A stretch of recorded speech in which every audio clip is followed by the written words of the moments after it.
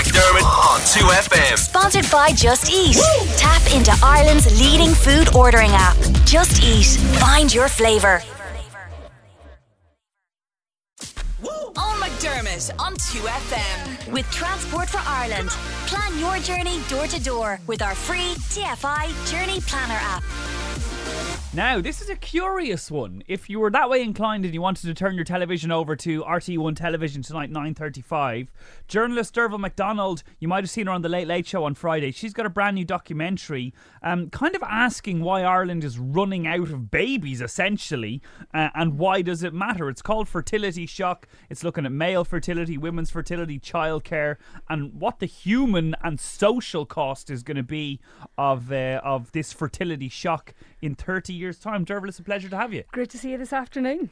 Now, the documentary it's off the back of a paper you wrote called "Why the Bedroom Matters in the Boardroom." Yes. Could you give us the layman's synopsis of that for someone who's never heard of it? That was a working title. I never thought it would actually make it into it. But essentially what I wanted to look at was something that's happening all over developed economies across the world. So essentially, we're having fewer babies and our older populations are growing. So if you have fewer babies, that means you have fewer people of working age, generally age 15 to 64, to support your rapidly ageing population.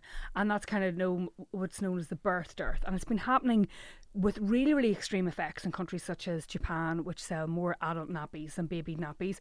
Europe is getting older. We're not running out of babies yet. We may not run out of them at all, but we are following the biggest trends that we've been seeing in all these economies. So in the past, like in the 1950s, there was an average of maybe 5 children per families. In Ireland in the 60s, it was at least 4. And now we're down to 1.8, which isn't so bad, but the replacement level is 2.1.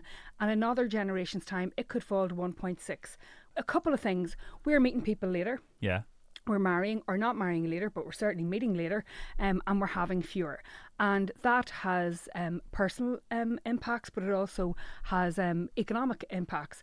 And I suppose, let's start with the personal. What are the personal impacts? So personal impacts are, I think, as many people said to us in the documentary, you probably spend most of your 20s trying not to get pregnant and not having kids. But by the time you reach your early 30s, you're already past your fertility peak, and you may not find it as easy to have kids as you thought. Okay, but I suppose a lot of people might say to that, you know, that's biology meeting societal change. Women traditionally had been confined, you know, there was gender roles, confined to the home. Now they want to be a little bit selfish. They want self-actualization. They want a career. And the balancing act is that you maybe push back. There's no doubt that the education and empowerment of women is one of the driving factors that reduces fertility rates. So instead of seeing women as the problem that needs to be fixed, not the problem. I'm saying is it's a factor, but instead, I suppose, always perhaps of seeing fertility as a thing that women have to solve or that women have to be solved, we have to acknowledge that yes, when you're educated into the workforce, you will be starting later. So actually the big challenge, if we're living longer, and it looks like women and men are going to be living into their 80s, what are we doing during that relatively brief period of time in their 20s or 30s to help support them, rather than seeing them fall out of the workforce in the numbers that they do? Okay, I want to ask you a couple more questions. We're going to take a quick musical interlude first because it's 2FM. This is totally appropriate. Let's do Bloodhound Gang, The Bad Touch. Back after this. Do it! This is 2FM. There was the Bloodhound Gang, Bad Touch. The message is just do it. Just do it already. So appropriate. Do it for your country. That's what Dearbhail McDonald is saying in her brand new documentary, Fertility Shock, which is on RTÉ One Television tonight at 9:35. Okay, so talking about, I suppose, women in the workforce and the implication that has on the age at which you have children. So you're saying that's a good thing, or it's a bad thing that women are pushing back the age they have children to pursue career opportunities that maybe historically have been denied to them? No. You see, again, we're kind of framing this as a male-female issue. Okay, sorry. When the reality is that in Ireland, if you look at the age at which men get married, it's currently 36. That was unthinkable to get married that late all those years ago. You think of the challenges facing women and men of this generation. So in 1991, not too long ago, the average age at which you transferred over from being a renter or being at home to being a homeowner was 26. That's now 37. So I think that there's a real challenge for that younger generation. They feel that maybe they don't want to start a family until they've reached all of those landmarks.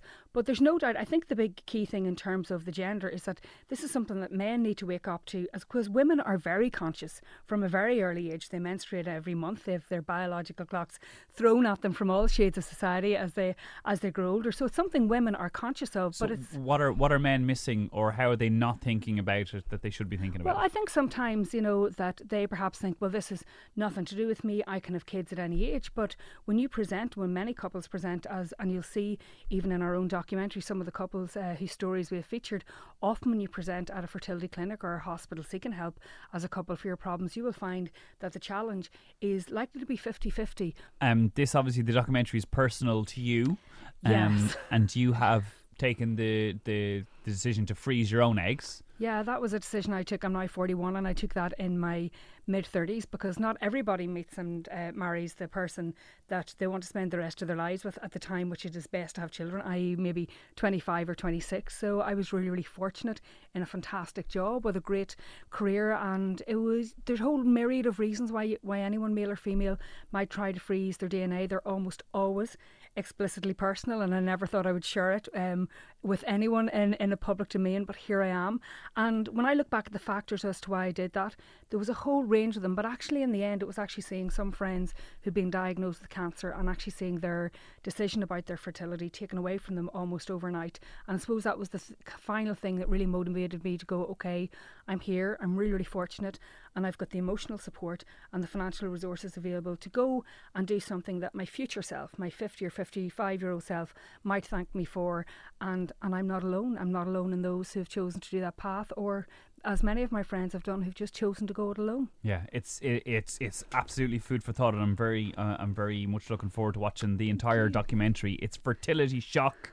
It's on tonight, RTÉ1 at 9:35. Dearbhail McDonald, thank you, by the way. And I know we only marginally touched on the personal side to you, but I'm sure it'll be laid much more bare in this one. Yeah, so a pleasure. Thank you very much. Here we go.